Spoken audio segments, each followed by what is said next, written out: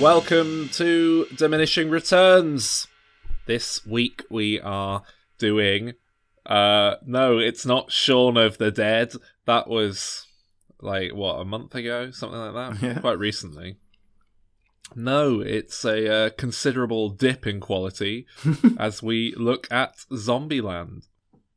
Zombieland, yeah, here we are, zombie territory again. Bear in mind, Shaun of the Dead is the highest rated film we've ever had on the show. We both gave it 10 out of 10. So it would be a dip in quality unless we gave this film perfect scores. Well, maybe we will. Are we going to give it perfect scores, Alan? No. Are you going to give it a perfect score? No. No. Why not? What, do you want me to tell you right now, or do you want me to eke it out? Over That's Alan, by the way. Hello. That guy. But Alan, Yeah. for this episode, perhaps I should just call you Barnsley. I'll call you Warrington. Well, no, that's where we're from. Where are we trying to go? Oh, is that what it... No, I think it was where they were going. Well, no, it's because he was... Yeah, but he was trying to go back to where he was from, wasn't he, to find his family. Yeah, see his parents. I don't mind being called Barnsley, it's alright. It's quite a hard Hey, name. Barnsley. Well, don't call me Warrington. Call me... Mexico. No, come on. That's silly. How am I going to get that there in the apocalypse? Call me Didsbury. I like Didsbury. That's probably where I'll try and get. Didsbury is like the librarian. It's like being called Pongo. Bifocal glasses on. Hello, I'm Didsbury. Well, I didn't want to say Manchester because it's too I like Manchester, but it's too Too broad. big place. As opposed to Columbus, Ohio. There's only one off being London. Yeah. Yeah, this week we're looking at Zombieland. It is a horror comedy from 2009.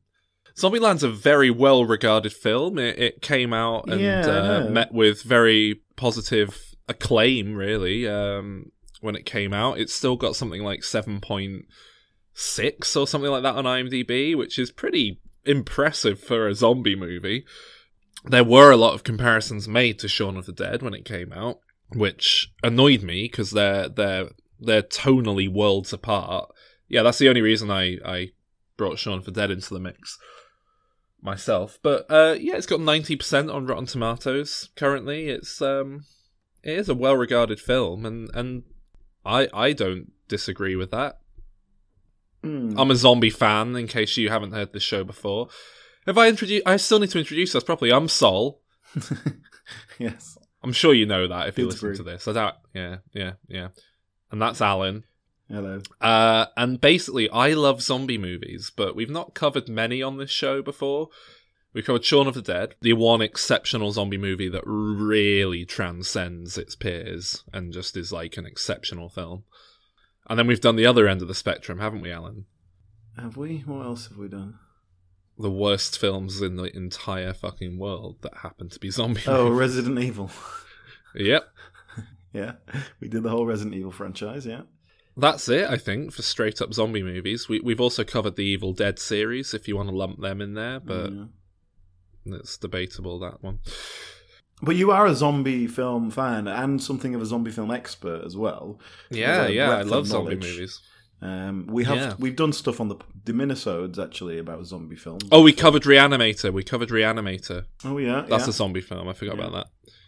So yeah, as you said, Zombieland was something of a surprise hit. I think. I think it was much more. Not just that it did all right at the box office. It was kind of actually, critically acclaimed, and people thought it was a really good film, not just a bit. I think it made a lot of money though. Yeah. So shall I just lay my feelings out then straight away? Well, it seems like you hate it. Yeah. No, that's definitely too strong. No. I enjoyed the film. I think it's perfectly watchable, but I do think it's total style over substance. It's a nice concept, nice visualization, very well realized, but it's really missing a plot. The fact that it's born out of a pilot for a TV series makes a lot of sense, because in a TV series you just want the status quo, And then it's like, yeah, well, this week they're searching for Twinkies. This week they go to the theme park. This week they run into Bill Murray. You know, it's like that's, and then you set back to normal. So that makes sense. But then this just feels like it doesn't go anywhere and there's no drive to it. I don't necessarily disagree with any of that, but I think I'm going to come out of it more positive. No, fair enough. And I think, but that's what I mean. I think it's very watchable and I think it totally works on that level and there's nothing wrong with that. But for me, it did not do well on a second watch. So like that was an immediate thing. And I'm not sure I need or want a sequel. Yeah. And I'm not sure. Yeah. And I also think this is one of those situations where everything just came together perfectly. Not necessarily because people were working really well or knew what they were doing. Just circumstances dropped really nicely. And that's why, just to say up front, I think the sequel is going to disappoint a lot of people. I hate to say it, but I've got a really bad feeling about the sequel as well. The thing with Zombieland is, when I came out the cinema, I was like, right, well, I really hope they get the ball rolling on that sequel. Like, this is a film that lends itself to a sequel. Because it was designed as episode 1 of a TV show. You just want them to do this every couple of years, the continued adventures of these guys, fucking around with zombies. Great. But because it's been a 10-year gap and they've waited so long, I think that expectations are going to be a lot higher and it needs to be more than just another episode of Zombieland. It needs to be a proper film. And the trailer certainly doesn't fill me with hope, but I suppose we should get to that later on. Yeah, so as we've spoken about a bit there, this was intended to be a pilot for a zombie sitcom. Brilliant. There was an obvious gap in the market, especially 2009. When did The Walking Dead start? I want to say 2010, but people knew it was in production. Dead Set had been on 2008, I believe. And although I will say it's probably unlikely that whoever was behind this had seen Dead Set or was aware of it then, it was just an obvious thing back then. It was like, look, people haven't really done zombies on television yet, but they're huge in movies. It was just inevitable that they'd make their way to TV. Mm-hmm. And they have. Yeah, the idea of a zombie sitcom, it's kind of crazy to me that that's still not really been done. Are you putting yourself forward for the job? Oh yeah, I've got ideas. So yeah. We'll come to that later. The thing is, you can tell, because a lot of people act like, oh, it's crazy, this was meant to be a TV show, isn't it? And it's like, no, it feels like it was meant to be a TV show. You've got all your character introductions. You have it ending on a note of, right, off we go to episode 2. And they're like the list of rules and all that sort of stuff. Really, that's like, it. It's kind of like My Name Is Earl. It's like it's something you can keep coming back to and adding to and playing with. Exactly. That feels like something that largely gets forgotten about after the first 20 minutes, 30 minutes, and they've retroactively written a couple of extra little nods to it into the script, but it largely feels like, oh, that was a setup to just have running gags in the show. And it does set up the world and set up the character pretty well. It's all right. Zombie Kill of the Week was literally intended to be Zombie Kill of the Week, and they were going to have one every episode. There's a lot of little things like that. But for whatever reason, it became a movie. The direction and the style of the thing, it's a bold statement, and I think it works for what it is. So I can totally see that. It feels like a music video director who's stepped up. Alan. You know what I mean? He is. Which is fine. Hey, Alan. Yes. He is, Alan. What? A music video director. Yeah. Do you know what he did? Electric Six? Yeah. Go on.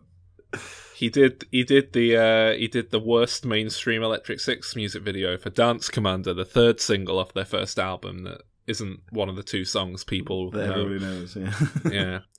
But yeah, he cut his teeth on Electric Six. I think that was like his first proper gig. I think that might be his first IMDb credit. then his career kind of shriveled up after this because he followed it up with a film called 30 Minutes or Less with Jesse Eisenberg. Yeah. That didn't capture the same magic and didn't do that well. Then he made Gangster Squad, which was meant to be a big thing and went down pretty poorly. Then he had to go to TV jail for a bit, but then he made Venom and all's well again. Yeah, we'll see about that. Pretty baffling, isn't it? Because Venom wasn't exactly... I mean, it wasn't well directed. Yeah, exactly. But it made a lot of money. But that's what I mean. I don't think this film, it's well directed in the sense of it has a distinct visual style. Oh god, it really struck for its me. Content. It really struck me on the on revisiting it. The director makes this film. Yeah. Because this was written by those TV pilot guys. They were trying to get a TV show off the ground. Ultimately, they did produce a TV episode pilot for a Zombieland series with the same writers behind it, years on, when it looked like they wouldn't make a sequel to the film. Mm-hmm. And you can kind of tell it's the same writers. You can kind of tell it's the same sort of writing, but it's awful. And it's because it's just not put together as well. And watching this again, it's like, oh yeah, although there's nothing inherently obvious about like the mise-en-scene or whatever that the director's bringing to the table here, apart from a few obvious, slow motion sequences and things like that. It is just brought together in a way that makes it work very well for the most part. There are these little slow motion moments. There are things like the rules popping up on screen and in vaguely playful ways, and the actors as well, they're clearly being directed to do it in a way that makes the material work. It's credit to Ruben Fleischer. I think he's a huge part as to why this film works. I'll give you that. So do you want to talk about the actors? Yeah. It's actually a pretty high caliber cast. Oh god, yeah. Certainly very in retrospect, high caliber. But even at the time, this is it. People often talk about this as like, wow, they fucking lucked their way into an amazing cast and then everyone blew up and their career got huge. And I don't know if that's true. I think Emma Stone was riding the crest of a career explosion. Yeah, she wasn't an Oscar winner yet, but she was still a big deal in 2009. Superbad? Yeah, I mean, well, she wasn't a huge thing out of Superbad, but she was in the new Spider-Man movies and stuff. And she'd done, what's the other one? Easy A, is that? Easy A, yeah. She was on very clearly, yeah. And Jesse Eisenberg, same exact thing. He was just on the crest of a career explosion. So I guess maybe they did get in there. Yeah, maybe they did get in there right before. They picked up these, young talents. I mean, what's her face? Emma Stone, she's like 20 years old in this. She's still young. And Abigail Breslin, probably the peak of her career. Yeah, but well established, like for a child. Yeah, well, that's what I mean. She was well established. Woody Harrelson, obviously well established at this point. I guess he was their big get. And I'd say, even Woody Harrelson, I'd say, his stock has risen, I would say, since he made this. He's one of those people that never quite went away. He never had a real lull. Maybe the late 90s, early 2000s. But he's always managed to stay consistently working and finding a new place for himself, Woody Harrelson, I mean, God, he's just in stuff all the time. Yeah. And a lot of it's good.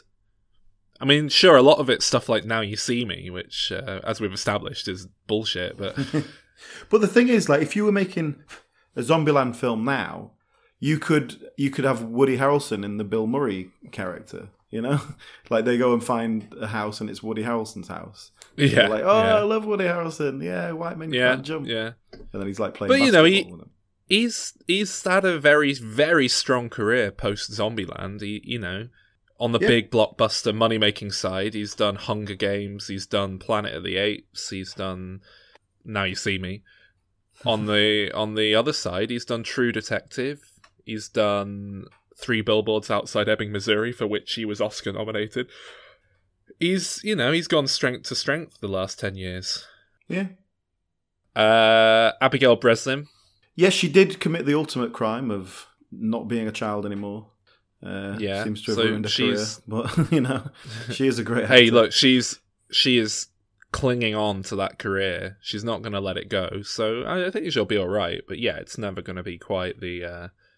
She was a big deal while she was a kid. Oh, she's a great actor. But she hasn't grown up in the correct Hollywood way. She's just a little bit too wide. She did do the. I mean that in the best possible taste. But she's not fat or anything. But like, do you know what I mean? She's not the right build for. Yeah. No, I woman in completely know what you Hollywood. mean. Yeah. Like, for example, she did the remake of Dirty Dancing, playing the frumpy girl lead. You know, the one who's not an obvious sex symbol, but then Patrick Swayze likes her anyway. Yeah. So, you know. But a good actor, so hopefully come round in the end. Haley Joel Osment still gets the odd job, so, you know. A very solid cast, no doubt. I love Emma Stone. I love Woody Harrelson. You know who else I love, Alan? Bill Murray. Bill fucking Murray. I find the Bill Murray interlude in this film completely pointless. I agree, but I also have to say, what an injection of life into the film. It's starting to flag, and then Bill Murray turns up. But I think this is my problem. I never feel like this film gets going. Like, what is it doing? What is it trying to say? What's the character arcs? What's the narrative of it? There's nothing there. It's just a sort of series of kind of nonsense with these characters, and it's perfectly enjoyable nonsense. But I just a little bit frustrated by the whole thing. Yeah. And then to try and make it work, they do, like, you know, the love story at the end and finding family and all that, and it's just you could have spent more time fleshing that out and doing that well. Well, film's 84 minutes long, for Christ's sake. I think that's part of the problem the sequel's going to face, because they obviously want to keep the will they won't they Ross and Rachel, Sam and Diane dynamic going between Jesse Eisenberg. Cheers references on a Woody film. They obviously want to keep that going.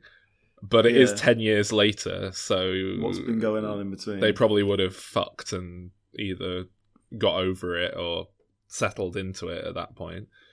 So the only way they could really play up this jealousy over a new female character that they're obviously doing in the trailers is to have it be like, we're just together through circumstance and we've realised we don't really like each other that much, and it's been 10 years and now someone else has come along. Well, I'm jealous. That's the only way it would really make sense. But and it's clear that character they're putting in is like the thick girl. Yeah. So it's just going to be a purely sort of superficial desire. Yeah. Anyway, more on that in a bit.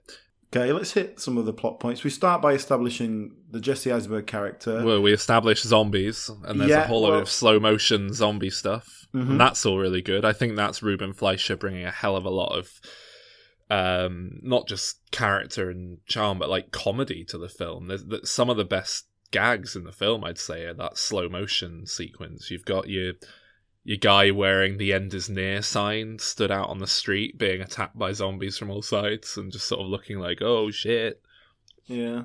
You've got the father and son doing a 3-legged race away from some zombies that are like 3-legged racing after them. That's good. But these are nice little comedy bits, but I was suddenly asking my question, like, do these people just switch into zombies in an immediate, like... Because it's not like they become zombies and then gone, oh, right, well, I'll go to work, or I'll go to my job as a stripper. Now I'm a zombie. It's like, are they doing a thing? They're doing a 3-legged race, and suddenly they become a zombie? Like, just like that? Yeah. Someone's a zombies come to the whatever they're doing, like the picnic or whatever, and attack them, and they've been bitten and then turned on the ground like 28 days later. Shit, must have been a bad bite because it took Amber Heard enough time for Jesse Eisenberg to fall asleep. But exactly, yeah, that's what I mean. I really don't like how that Amber Heard scene is handled. Yeah, it just, there's just something about how they handle that transformation that it just isn't well put together, and it's partly because they give him time to fall asleep and then he wakes up and then she hasn't just like ripped his face off immediately. there's also the fact that she's suddenly covered in blood and sores and things, and I get that like maybe that's what this zombie virus does, but I think it's much. Well, that's more it. One of the opening sequences. It's a wedding, and the bride and groom are kissing. Like, you may now kiss the bride, but the bride's a zombie. But she's also got blood all over her dress, and like it's like that. It's like, I appreciate it's just doing it as a little comedy thing at the beginning, but you're not creating any consistency in the world or reality of it. So yeah, that's exactly what I mean by it's just sort of they're going for a particular thing, and damn the consequences. It's style over substance. No, but you could see how that would work, Alan. They could easily have written that as a scene that would play, because you know you have them all stood around. Where's Joan? Oh God, has she stood me up? Oh no, she's here. It's fine. Oh, Joan, oh honey. And then she reaches out to kiss. Oh, I love you too. Like, you could easily write that and have it as a scene that plays. It's just, you have to do a bit of mental legwork for it to work, but it's not. It's a stretch. I know what you're saying, but I think it's fine. I don't think it breaks the reality of the film.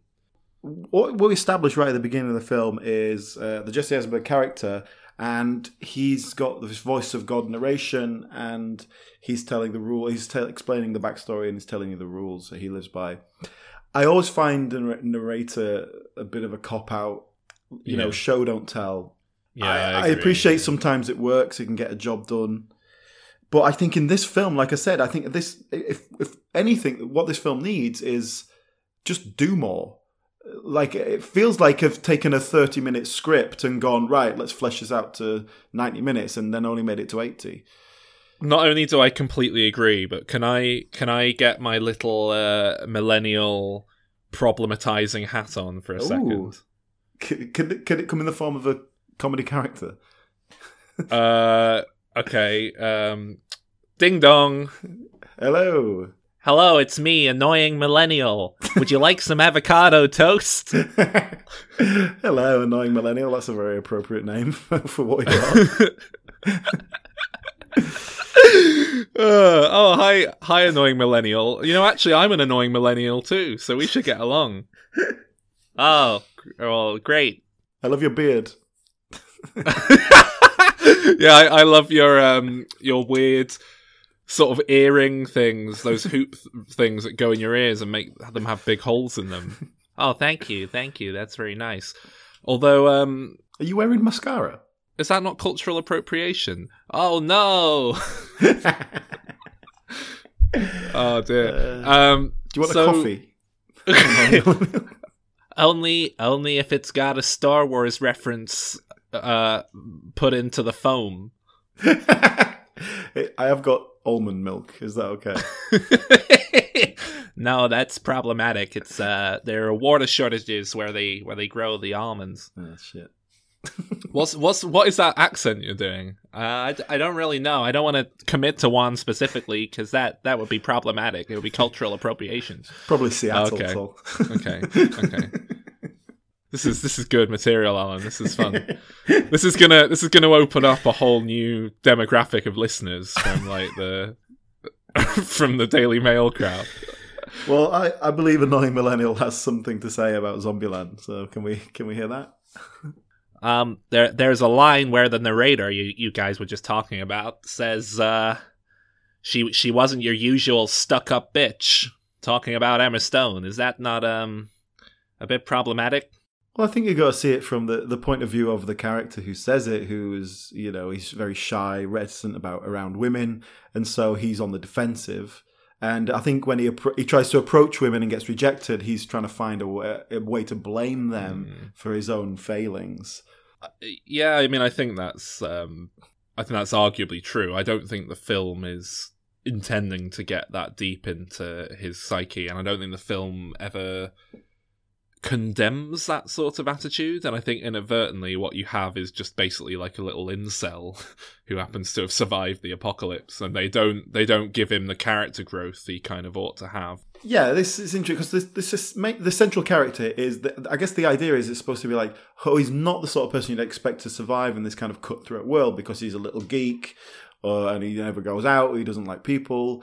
But then what it never quite manages to become is, why do those characteristics that made him not fit in the human world make him work in the zombie world? So, for example, the fact that he always avoided people meant that he didn't get infected straight away or whatever. Something like that. It's sort of implied. That's what the rules are, isn't it? That's how this guy is. Yeah, he's a bit OCD, but that means he sticks to his rules and he survives. Yeah. But, that one line really did just jump out at me like, whoa, that has not aged well. 10 years ago, I think people wouldn't really bat an eyelid at that necessarily. They just think, oh, whatever. Whereas now it's like, if you're going to have someone say, drop that in the film, it kind of feels like you're going to have to address it. You're going to have to do something with it. Because it's just a weirdly aggressive thing to drop in the film there, don't you think?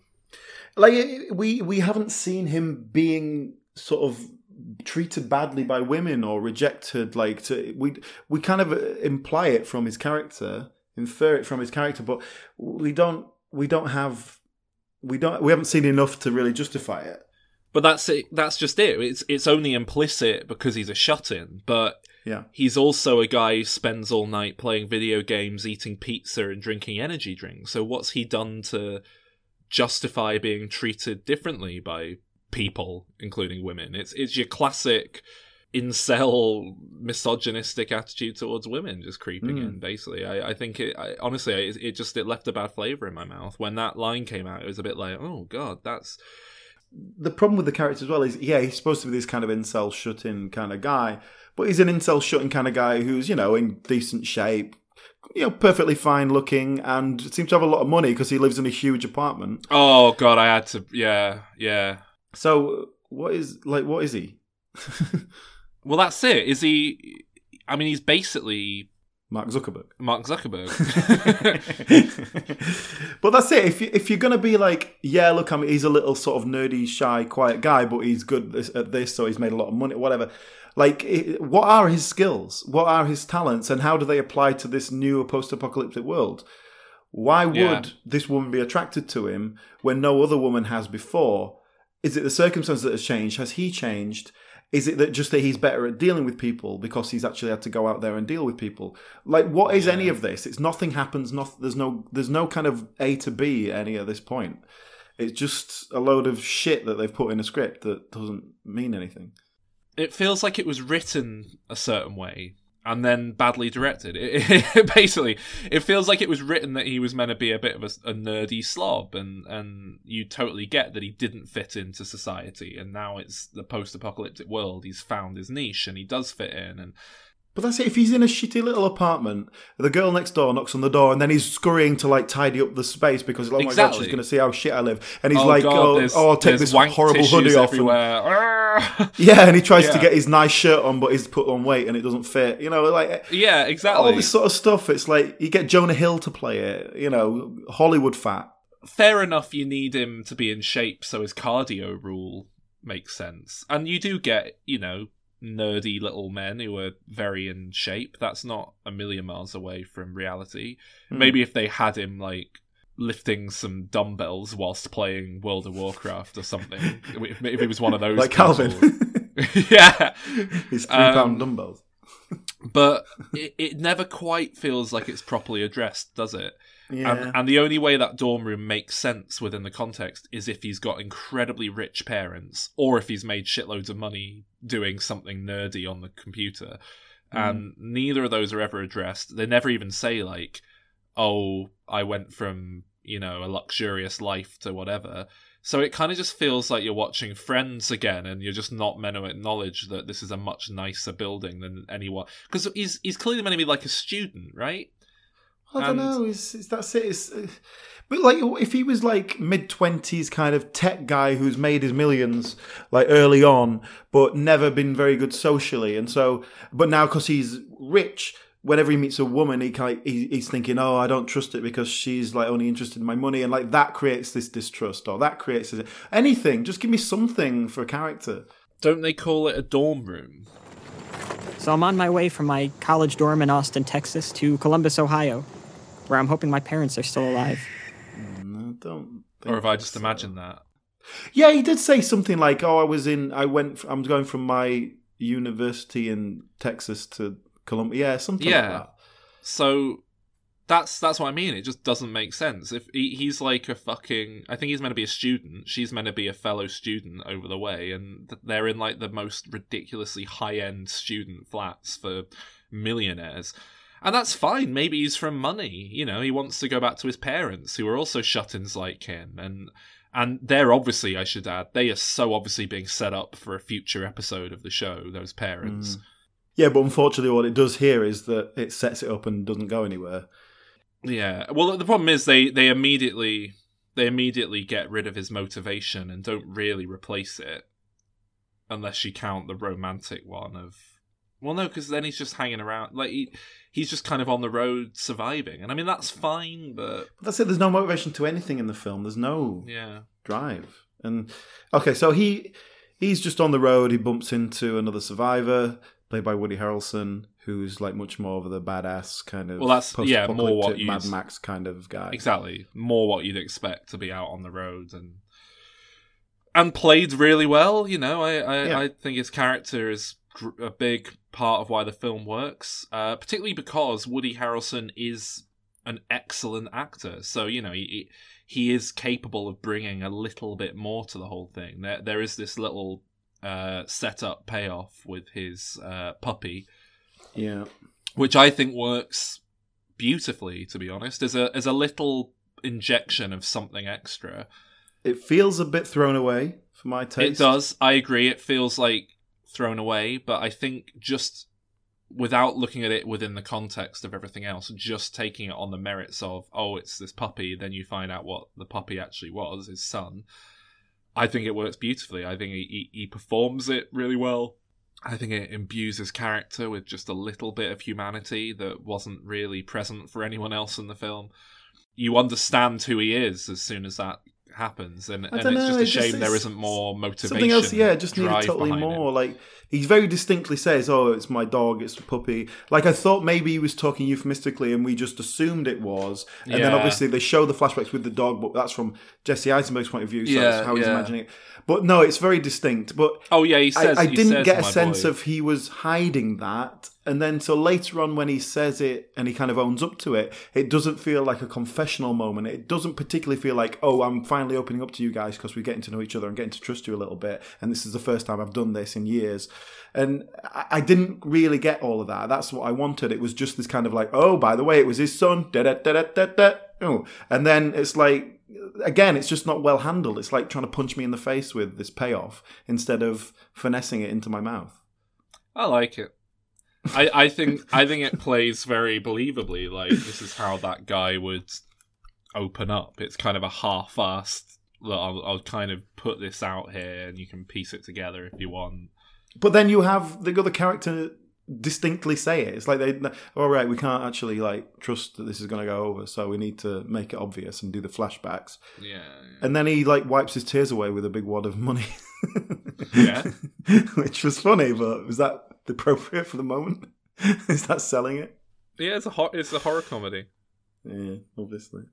I think the idea of going to a celeb home post-apocalypse is a really great one. It's kind of surprising that more things haven't gone into this territory, honestly. I you know, and they managed to get Bill Murray. How did they do that? Is it that difficult? Do you think he just turned up on set? Yeah, it's difficult to get Bill Murray. He's impossible to lock down. He hasn't got an agent. You just like, he's got a phone number you ring and it's an answering machine. And if he likes the sound of what you're doing, he'll get in touch. He obviously just liked the sound of whatever they pitched. Well, yeah, it's got like, we're making a horror comedy zombie film. We want you to play yourself. It'll be 2 days filming. We'll give you a lot of money. Bring me back. An odd choice. What, Bill Murray? Bill Murray. Yeah, do you not think? The idea that of all the people who are going to be the hero to these people of different generations and like a comedy great, would you go to Bill Murray rather than Tom Cruise or whatever they mentioned in the film? I think it works because people do love Bill Murray, and it really feels like a further bit of very in-keeping character development that Woody Harrelson loves Bill Murray. and takes them to Bill Murray's house instead of everyone else's. Mm-hmm. But I don't know, when you get to that, it almost feels like it should be like a real B-lister rather than Bill Murray. It's an odd choice. But do you know who it was originally meant to be? Chuck Norris? No. Bruce Willis? No. It was written apparently for Patrick Swayze. I can see that. Yeah, Woody Harrelson character would be like, oh yeah, I love Point Break. Yeah, it's great. Yeah, and Emma Stone could be like, oh, I love some girl film that you were Dirty in. Dancing. Yeah. And Abigail Breslin would be like, tell me more about this Dirty Dancing. My understanding is he got diagnosed with cancer at some point during the production, and there was I certainly read at one point that they were worried about the potential for bad taste with him playing a zombie version of himself, like dressing up as a zombie in case he then died, and then they had him as a zombie in the film. But I think it was more likely that he was just too ill to actually go out and film it. Yeah. So they got Bill You're Murray. right, though. You're right. Bill Murray is too big a star for that level of cameo. Like, the joke is, like, it's like, oh, who are we going to? Oh, he's my favourite actor ever. And then it's going to be, like, Steven Seagal or something. Yeah, exactly. It's kind of a weird pick. But it's one of those things that I think everyone in the world just loves Bill Murray, so they all just go with it, because who doesn't like Bill Murray? No one. And then there's one of the first bits of egregious, stupid behaviour from a character in the film where you're kind of like, really? Is that the best way you could write that? Where Bill Murray pretends to be a zombie walking up to people who've been surviving out post-apocalypse with a shotgun next to them. Yeah, but is this because they don't really, perhaps... And the film doesn't express this, but is it because they're thinking, oh, it's little Jesse Eisenberg, he's not going to go around shooting anybody, he's going to shit his pants and run off? Maybe. Because have they seen any great evidence of his great zombie fighting skills? He's a runner, isn't he? He's a cardio guy. So maybe they're just thinking, maybe they just don't recognise the threat, but then they don't come in and go, holy shit, I never thought you'd actually shoot him. They're also high. I think that's meant to true. Justify it a bit. That's a good point, actually. Yeah, that's probably why. Yeah, actually, that does justify it. I think that's part of why he's so chilled out when he's actually dying. Also, he's been watching Ghostbusters, so he's probably a little bit worked up on edge already. Lots of scary things.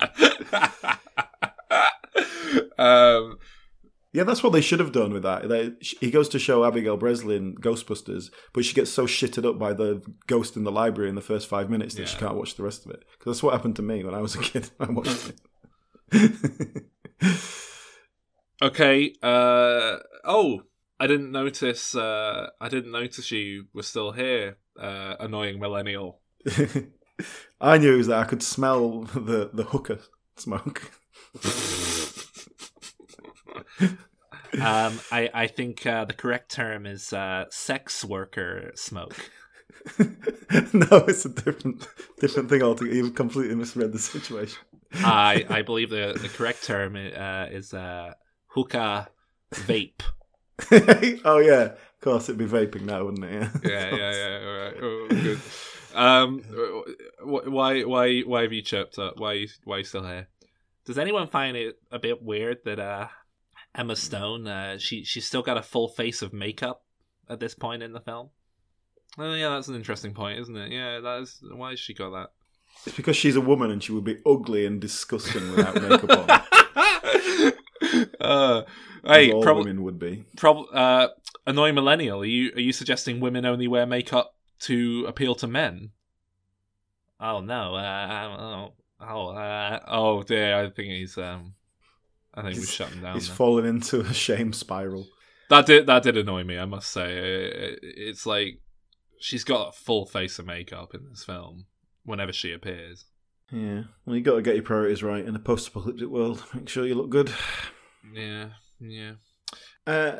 So the other thing about these characters, the sisters, we see a flashback we get one little flashback of them out on the con, even in the pre-apocalyptic world. And we know, and maybe that sort of explains why they don't trust anyone. But again, presumably this is setting up for further kind of progression. But we don't get any idea of where they're coming from. Like, what's their background? Where are the parents? What's happened to them? It just makes you think maybe they're bad people, much like Jesse Eisenberg's character.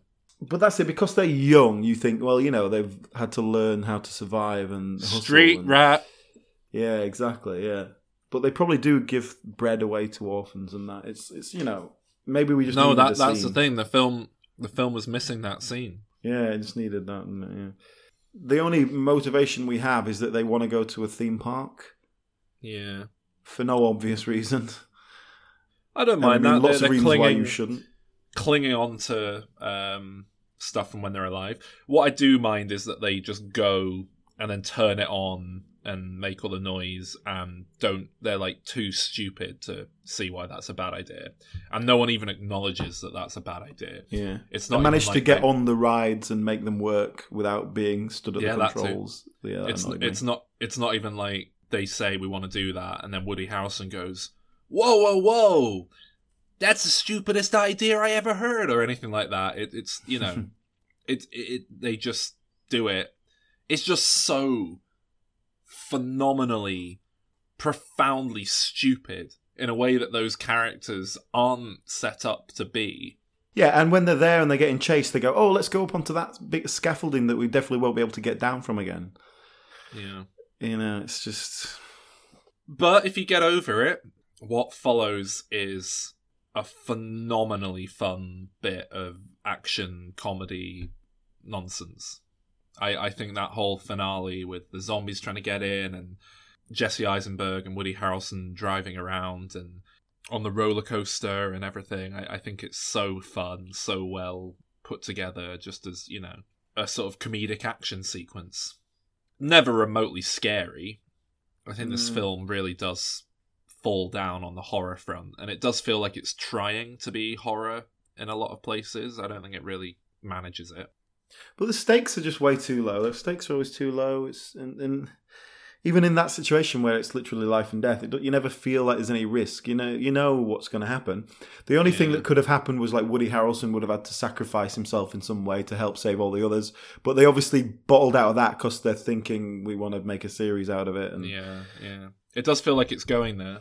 Yeah, that feels like that's where it was driving to, but even, that wouldn't have been justified by the way they behaved. You know what I mean? We never had the build-up where he learns to love them and wants to protect them, like he never could with his son and all that. And it would make you hate those characters because it's completely their fault that they're in that situation. Yeah. So they got Woody Harrelson killed. Yeah. So, like I say, I think this is a real shame that they haven't just been pumping these out once every couple of years, because I think they'd be, very easy to make a very fun Zombieland movie every couple of years. But there was a period for a while where they would, they've been talking about making Zombieland 2 for 10 years, and so there was a point earlier on when they were like, it's not going to happen. The cast's all too big. It's just not going to happen. Hey, we're going to make that TV show instead that it was based on, that it was originally meant to be. Well, let's rate the film before we step to the TV show. I think it is a really enjoyable zombie comedy romp, and so I give it an 8 out of 10. I thought it was very watchable, little light-hearted entertainment thing. I originally watched it at the cinema. I gave it a 7. On the rewatch, which was just this morning, I definitely liked it less. I sort of took much more note of the flaws, as we've been discussing. And the more and more we talk about it, the more badly I feel about it. I've dropped it down to a 6. Mm. And I could easily keep going if we keep talking about it. But that's the thing. Gosh. Despite all the sort of negative things I've been saying and the flaws, it is very enjoyable watch. It's very easy to watch. And you kind of come away going, oh, that was fine. Yeah. But I think a 6 is fair. Yeah, that's fair enough, because to be honest, the 8 I've given it is quite generous, because I am very biased in favour of zombies. So... Can we quickly discuss that? How does it on a purely zombie criteria? How does it deliver? In what sense? Do you get what you want from, like, regardless of the character story, like from a zombie film? What do you want from zombies, and then do you get it? You know what? If I'm honest, no. I don't. This feels like it's very superficially a zombie movie. Yeah, it could just as easily be like werewolves. or, yeah, or like something. Yeah, it doesn't really satisfy. It's just an external threat that never gets too close to really threatening them, does it? Yeah, and that's the thing. It obviously you could make that argument with a lot of zombie movies, but it never really scratches that itch I have for zombie content. Yeah, because the horror never really works, and it never, like I say, I think it is trying to be scary in places. I do think they're trying to do actual horror comedy here, not just funny zombie movie. But I just don't think it's well directed enough. So the zombies are there, but it generally it feels more like a video game where you're just, gunning down generic villains being thrown at the screen rather than actually dealing with a legitimate zombie threat. So yeah, they did try to get a TV show off the ground, right? I don't know anything about this, so if you could tell me. Yeah, in the early days of Amazon, before it was even Amazon Prime Video, back in the early days of Amazon getting into producing content, they made all of their pilots available to be watched. They had like a pilot season, which I thought was a really cool, exciting thing for a TV company to do. Well, they just put them out like anyone could watch them. They said, here are all the pilots we've got. Now go and watch them, and then fill out a little form voting for which ones you want us to make into a series. Like, fill out a little perfect sense. We'll do a little questionnaire. That's what the pilots are for, isn't it? Yeah. And they presumably monitored data to do with how much people watched stuff as well as filling out the forms. I think off the back of this, they made shows like Transparent and things like that. Transparent. Hey now! Oh, it's Jeffrey Tambor becoming a woman. Yeah.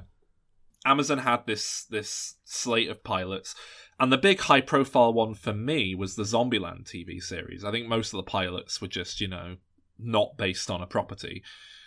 I think the Zombieland pilot got a much more negative reaction than it would have done because it was being compared to the film. It wasn't completely terrible. It wasn't good. It had flashes of good in there. There were little moments that were like, oh, I can see this is the same writers. Because I should add, it was the same writers as the film. Same characters. Same characters, which I think was a big mistake. Yeah. Same characters, all recast with TV nobodies. Of course. You've got someone called Kirk Ward, for example, playing Tallahassee. Ever heard of him? Nope. Yeah, exactly. Exactly. His biggest credit to date is probably playing a soldier in Austin Powers' The Spy Who Shagged Me. So that's the level of actors we were talking about. So they're not those characters, but they're meant to be. The continuity feels a bit weird. You're kind of like, so what? Is this set immediately after the film? I think it is. But then they're just wandering around. There's, like, you complain there was no set of stakes or anything in the film. Yeah. This is just, they're just wandering around. They're just talking to people. They keep meeting other people who are survivors and chatting to them. And it's just terrible. It's really badly done. And I think if they'd gone in thinking, well, it'll be about some other characters, it'll be kind of separate. Might have it's worked. The same world. They're in a different part. There's some more survivors somewhere. Yeah. Yeah, but honestly, other than a few well-written moments, like I say, that bit with the office workers and so on, that the film had all sorts of.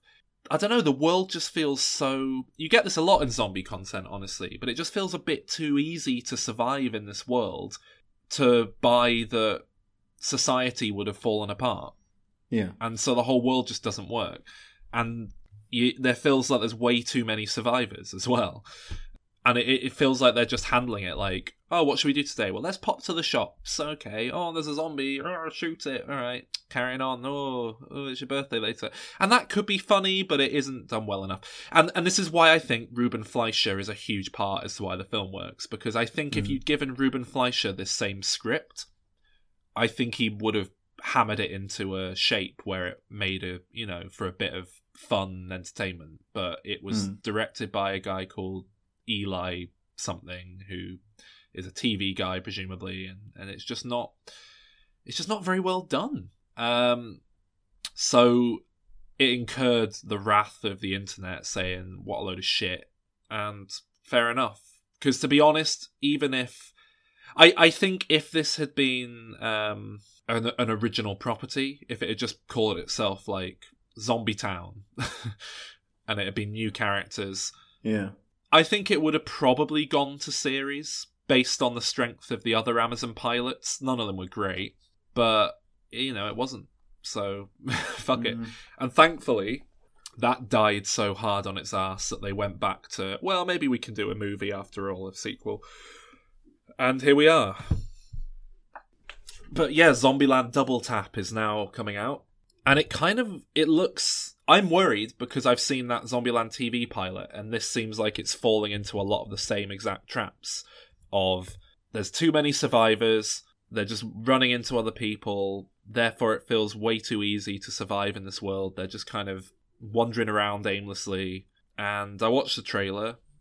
Nothing particularly jumped out at me in it. It wasn't very funny.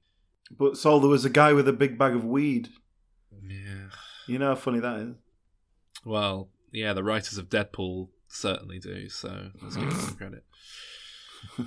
Well, it feels what I saw from the trailer felt much more comedy oriented. Like this could be a Will Ferrell comedy, like that kind of like very over the top big comedy. Whereas, like I said, I don't think the original Zombieland is. It's comedic. It's not really gags. It's funny. I think there are lots of gags in it, but I know what you're saying. It does feel heightened it feels like it's in a heightened comedy universe.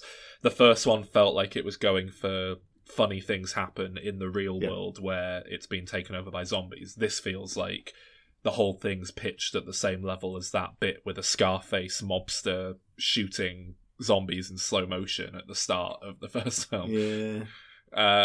But just when that guy turns around with the big bag of weed, I was like, it's fucking Jay and Silent Bob zombies. Oh, that'd be a good film, though. Yeah, but then it's not that, is it? It's like Harold and Kumar get the zombies. That'd be an amazing film. That would be so good. Oh, that'd be an excellent film. Yeah, I don't think the sequel's going to be good. I think it's going to be... Maybe it'll be very disposable, watchable rubbish. Kind of like the first film. But I think that as well, but I think that's going to be... Yeah, the diminishing returns are going to hit him. Yeah, and the first film did capture lightning in a bottle, kind of. It just got very lucky. And I don't think you're going to have that X factor for the second film. I think that's going to be lacking, and it's just going to come and go, and people won't be very into it.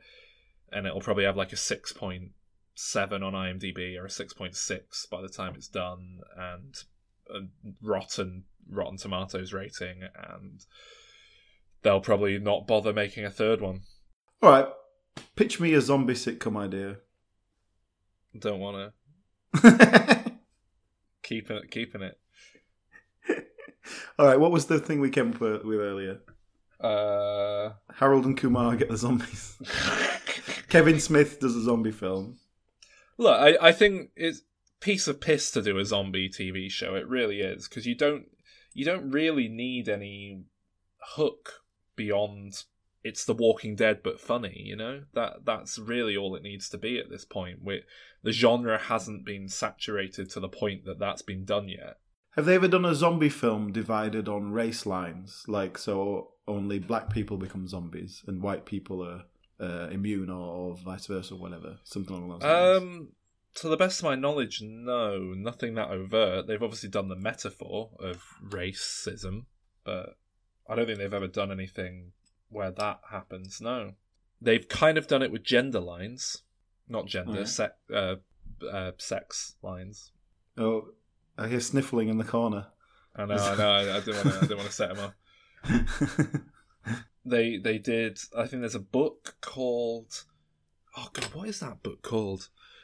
The recent Twilight Zone reboot adapted this book into an episode, and my understanding is there is a film version of it or an older TV version of it potentially. Some sort of thing that affects men but not women and turns them basically into zombies. So that's been touched on, but even that you'd think they would have done a proper full-blown... That's even more obvious, yeah. I think the race thing, you'd be walking on very, very thin ice. I think if Jordan Peele did it, it'd be all right. Yeah, I think if Jordan Peele did it, it'd be alright. It's just if like white men make it, then you're going to be like, we going to have a backlash. Zombie. Anything else? Anything else in Zombieland? No, not really. It's weird that I'm not incredibly excited for the new film, because I really should be on paper. It's a big budget zombie comedy coming out in cinemas soon, and I'm not that excited for it. It's crazy. Maybe you've changed. No.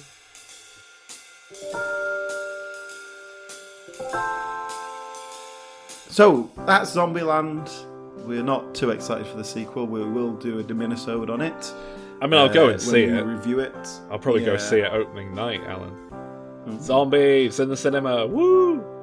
If you would like to hear our review of the film, you will have to become a Patreon of the show at patreon.com/Dim Returns. But don't worry, it costs just $1 a month to get access to all this extra content. Although we haven't barely put anything out the last few weeks because we've both been extremely busy. But there's stuff ready to go. We've got lots of films we need to go and watch and review. Yeah. But it's all coming. Just $1 a month for all that. And you can help support the show. So go and do that. Patreon.com/Dim Returns. And next week, we're going to do another double bill. So the next 2 weeks, in which we look at the Terminator franchise. That's a very big one that we haven't done yet. That's really one of the biggest sort of franchises that we haven't.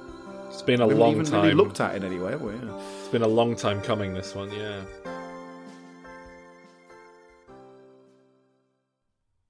Oh, also, at the time of recording, we have just closed the poll. Insofar as we will not be taking any more votes, but there has been an ongoing vote for the last few weeks over on our Patreon to decide the topic of this year's Halloween episode.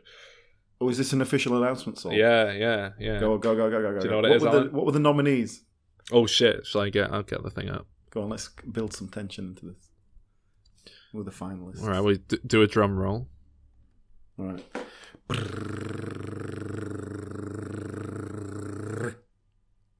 Keep going. I can't. I haven't got enough breath. So, do you want me to list everything that was up for the vote? What's the top 4? Well, that's a weird number. I'll do top 5. So, joint 5th place. We had The Cabin in the Woods. That would have been interesting. That would have been fun. This was for Halloween stuff, right? For Halloween, yeah. So they're all like scary films. Yeah. Ghost Watch. That would have been okay. That would have been an interesting one. Yeah. The Wicker Man. Kind of surprising we haven't done that one yet. Actually. Do you know what? That's an obvious one to do because of the sequel as well. We could do both in one. Yeah. You really like The Wicker Man, don't you? You and Calvin. Yeah, we could have a good one about that. And then 2nd place. Surprisingly, really, I am surprised this one did as well as it did. I Am Legend, okay. Which I have been considering it for a long time. That one, because friend of the show Paul Breer suggested it very early on. I think we'll get to it eventually. Okay, yeah. But no, the winner, the film we'll be covering this year, John Carpenter's The Thing.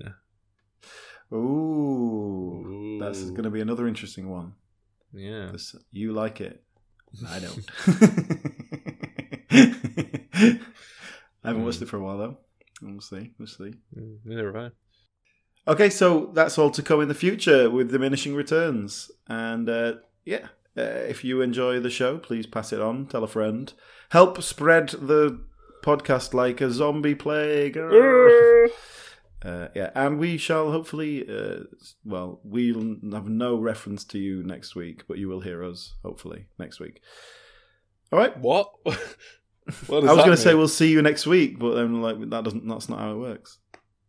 Oh, yeah. And it's not even like they'll see us. Yeah. Hopefully you will hear us next week through your own personal choice. Yeah.